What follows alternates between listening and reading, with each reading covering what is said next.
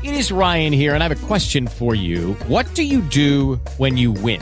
Like, are you a fist pumper, a woohooer, a hand clapper, a high fiver? I kind of like the high five, but if you want to hone in on those winning moves, check out Chumba Casino. At ChumbaCasino.com, choose from hundreds of social casino-style games for your chance to redeem serious cash prizes. There are new game releases weekly, plus free daily bonuses, so don't wait. Start having the most fun ever at ChumbaCasino.com. No purchase necessary. VGW Group. Void where prohibited by law. See terms and conditions. 18+.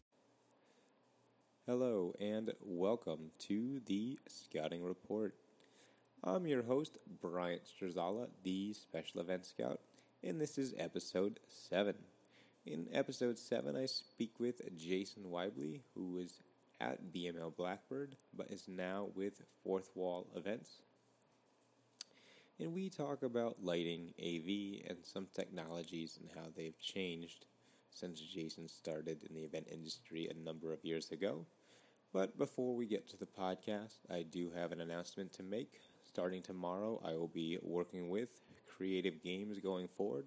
So I start a new job in the office, but I will keep doing the podcast. And with a company behind me, hopefully I will get some better production value. So I look forward to seeing what I will learn with my scouting reports going forward. So enjoy this episode and please keep listening. Thank you.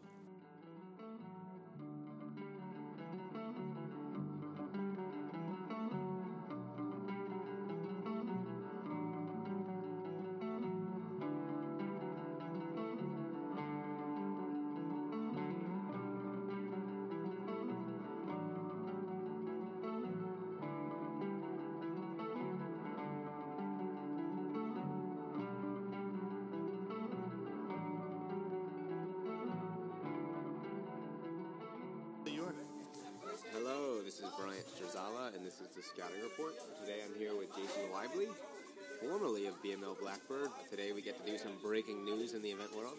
So I'll let Jason introduce himself and tell you what he does. So, hi, I'm Jason Weible. I am now with Fourth Wall Events. I'm a lighting designer, scenic designer, project manager, jack of all trades, I guess. So you're a lighting designer. What does that mean? A lighting designer? It means that you're an artist with light, you know? I mean, the way that I've always looked at lighting is that each lighting instrument is a different paintbrush, you know? So each light has a different color, it has a different pattern, it has a different way that it washes and colors things. So I like to always think that a lighting designer is a lighting artist. What's your favorite color? What is your favorite color? No, what is it? That makes, if you're going to be dealing with light, do you have a specific color of light you like to use the most? You know, I like just regular white light. I mean, because there are so many different ways that you can play off of it.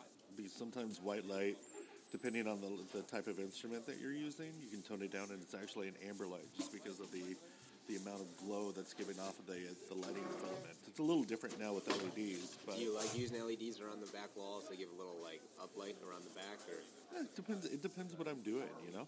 I mean, it depends on the project. Each project's a little different. Spots? It depends on the project. Do gobos fall under your realm? I love gobos. I am a texture fool. I love texture. What's a creative way to use a gobo? And what do you mean by texture with lighting? Texture? How do I explain it? I mean, texture with lighting is that, okay, if you light an object, you know, you're highlighting the object, okay? If you throw a gobo into it, it's giving it a pattern, it's giving it a feel. So, for instance, I can have a rock, and I can light the rock and make that rock highlight and go, whoa, it's the biggest glowing rock that I want. But I can throw another pattern into it that has, you know, like trees or edges or something like that. So it feels like light is shadowed over the top of it. And that's when a lighting designer says that they're giving something a little texture. Does that? Do you think that people overuse their logo as a gobo? Sometimes I think you can overbrand something. I mean, I think a gobo as a logo is no different than, you know, a sign or a banner or something like that, you know. You have to be cautious about how much you use it. I mean, Google, to give you an example, Google uses their colors and they're very cautious about not throwing up the colors, as they say it. Like, they don't want to overuse their colors too much. I think gobo logos are the same thing. You know, you don't want to overuse it too much. So do you have a go-to pattern that you like the most? I like clouds. Clouds? Yeah, because you can use the cloud as a cloud, but I think a lot of the times, too, you can take a cloud and throw it out of focus a little bit, and it gives, like, an interesting depth to certain things. That is neat. Yeah. So what else is in your tool bag? What else is in my tool bag? Yeah, your gobos, you got pin spots, your LEDs. You know, I mean, there's so much that's out there right now. You know, I mean, LED walls are out there.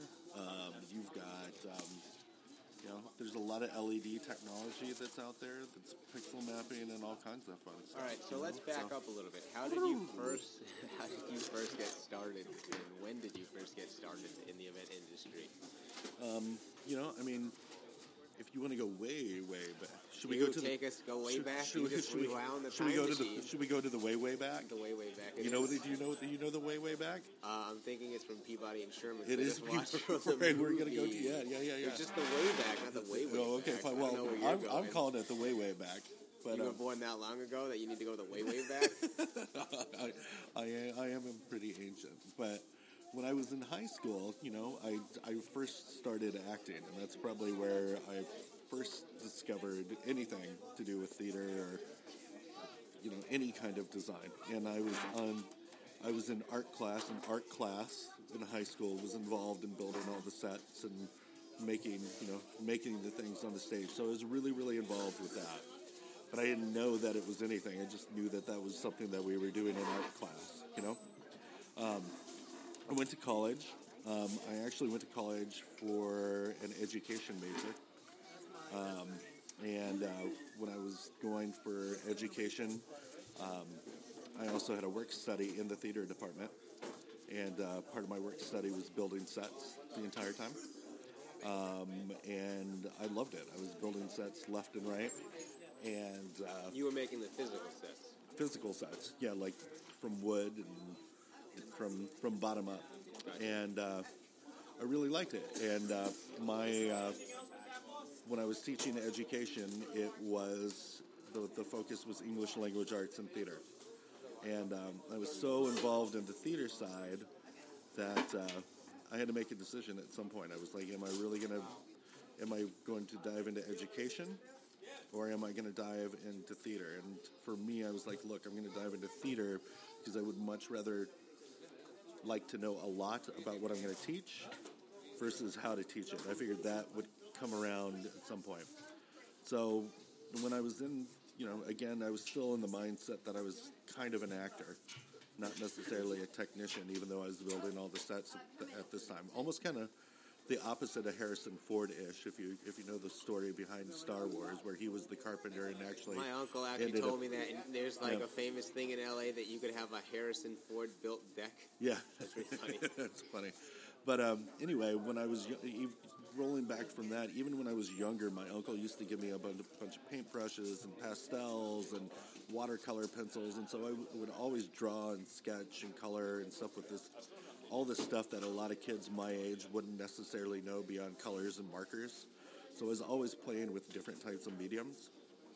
And when I was in the work study and but building sets, it got to a point that the senior that was in charge of doing all the lighting was going to graduate, and they were like, we need somebody to do lighting. And they asked me, they said, Jason, would that be something that you're interested in? I said, well, I have no idea about it, but I like computers. So, sure, let me give it a shot. So I learned... What year was this? 1990. At that time, it would have been 96, I think. Something like that. So I was playing and doing all that, and I went, wow, this is kind of what I did as a kid, only with a totally different medium. You know, I'm not using pastels anymore. Now I'm using a Parkan. You know, I'm not using watercolor pencils. I'm using a Fresnel. You know, so I started playing with all that type of stuff and started to design lighting. And for me, I really, really liked it because it was, you know, with set design, you're sketching things down, and you can see tangibly what you're going to do on a piece of paper. With lighting, a lot of it's in your head.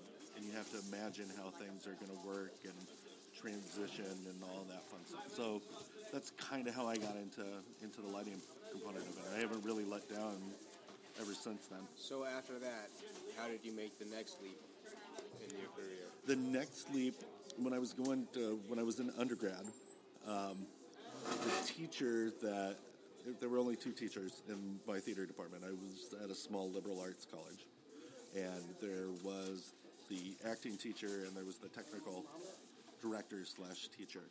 And I would say that the technical director/teacher was more scenic design and costume design heavy and less on lighting. Like, he knew a little bit about lighting. But it wasn't his forte. But it wasn't his forte. And so I had a decision to make after undergrad. I was like, I can either jump into the real world, which as a lighting designer I didn't really feel that comfortable doing it, or I could go to grad school. And so I went to grad school at Southern Illinois University and had my focus be specifically lighting design with a secondary in scenic design. And when I went to grad school, I was the youngest out of all the students, so that was really kind of fun. How much of a margin? You're the youngest by a lot? Or? It depended. There were few people that were like maybe a year or 2 years older than me, but there were some that were like 8 years older than me. Gotcha. So it was kind of like the little kid in preschool with all the kids in 6th grade. Like, you felt like you had to jump in there and try to be a little bit harder, and it was really challenging that way. And but it was a lot of fun too. It really pushed me to be bigger and better. They actually threw quite a bit on my shoulders as the youngest. I was doing lighting design, I was doing scenic design, I was doing sound design, I was teaching. Then how did you make the jump to be a noble actor? You can roll backwards a little bit to that.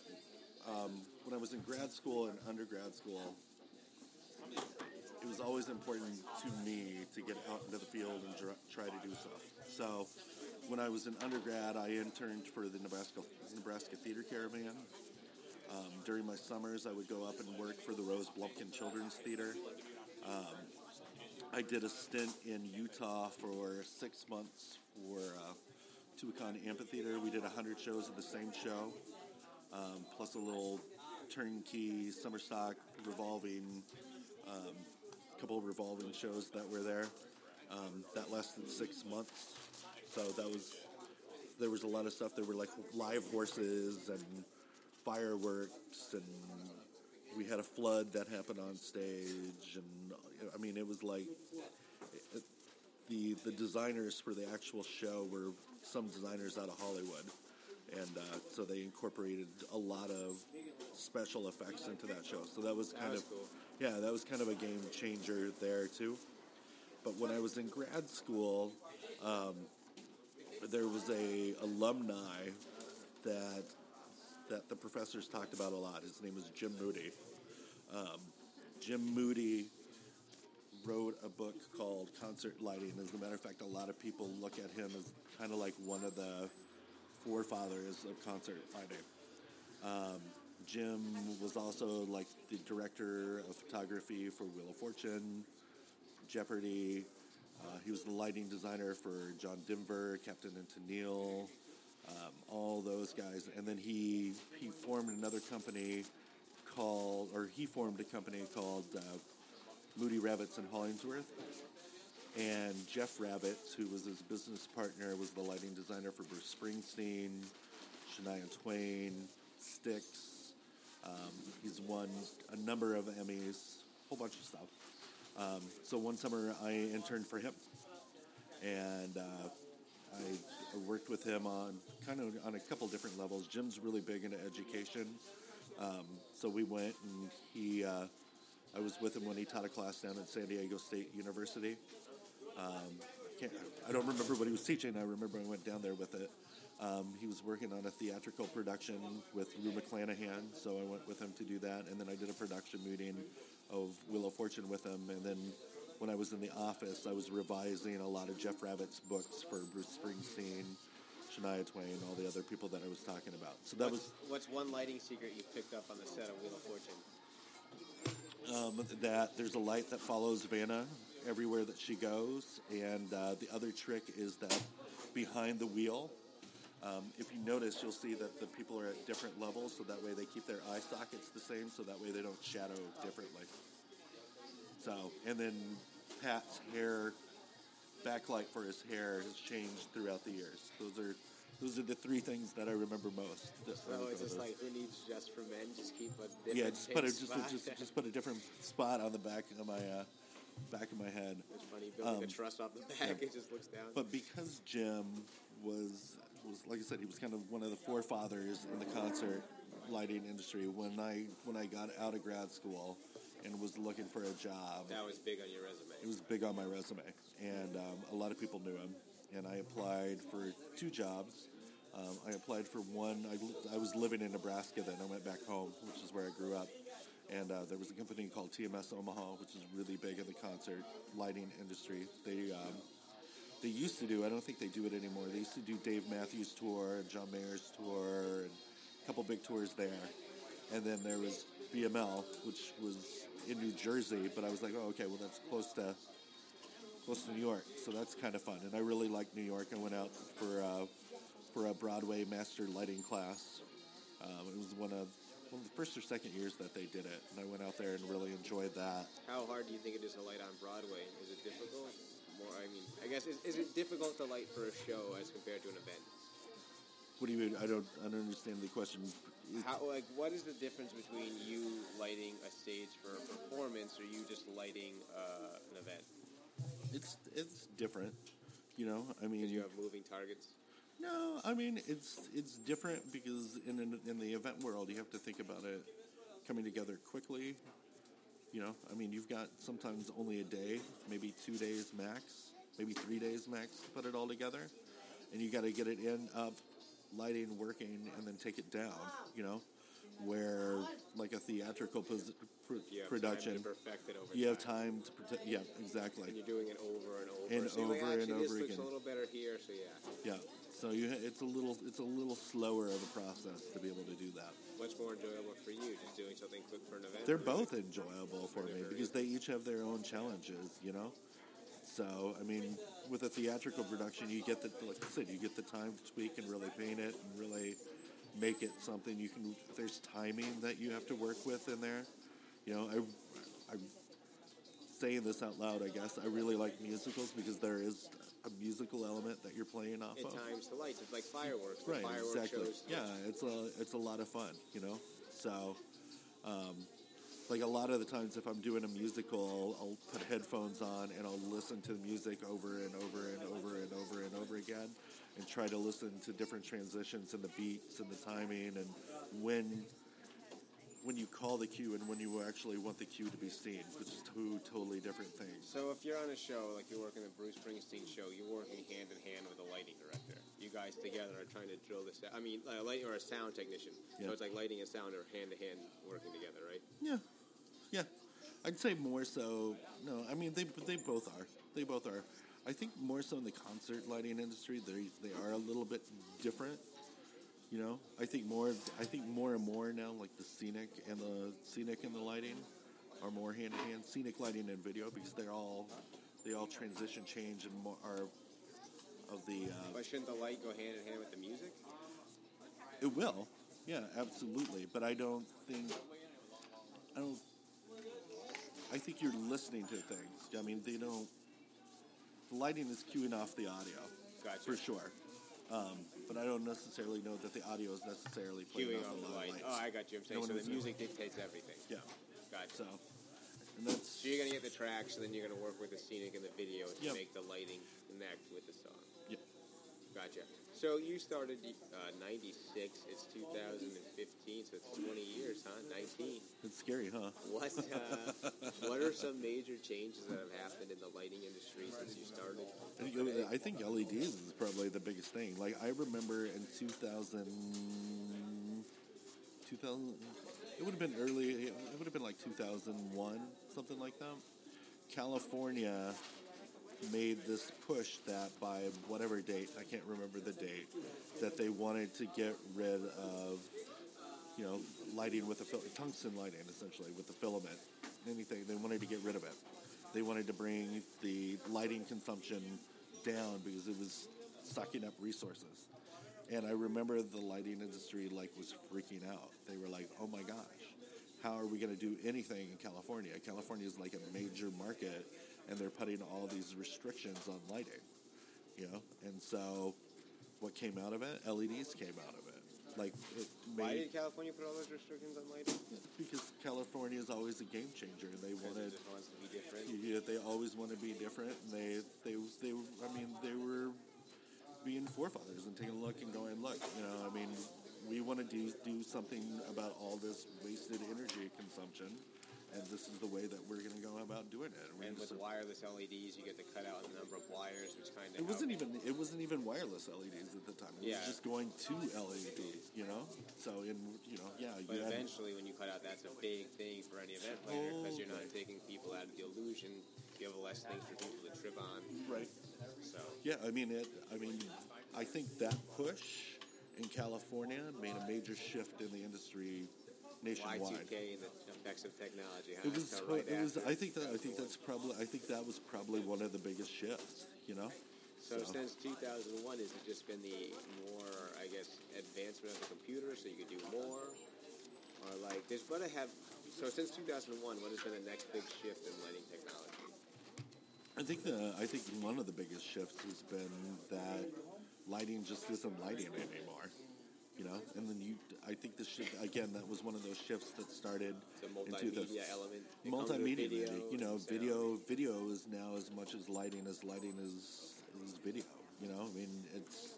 You see a lot of that happening. Video walls, which emit light, is considered, part of it. And you have now performers going out with light suits, so it's like lights being incorporated in a moving element. You don't need as much light around the background because your actual event elements light themselves. Yep. So do you miss the old days when it was more lighting was, more of an art and specialty, and now it seems that it's just kind of getting mixed with more things? The lighting industry is really, really hard now because a lot of people, it's becoming affordable. I was going to say, so it sounds like there's also a shift into the model of doing business when it comes to lighting. There's a total shift in the model of it. Like I said, people have access to go buy LEDs now at an affordable price. Color changing LEDs at an affordable price. Or TVs or anything like that. But, my wife is a fanatic about it. It drives me crazy. But during Christmas time, they have whatever it's called, the Christmas tree wars or Christmas light wars or whatever it is, where people are lighting their houses and they are, synchronizing it to music and all kinds of stuff. Yeah, I went down to Decker Heights. It's pretty cool. Yeah.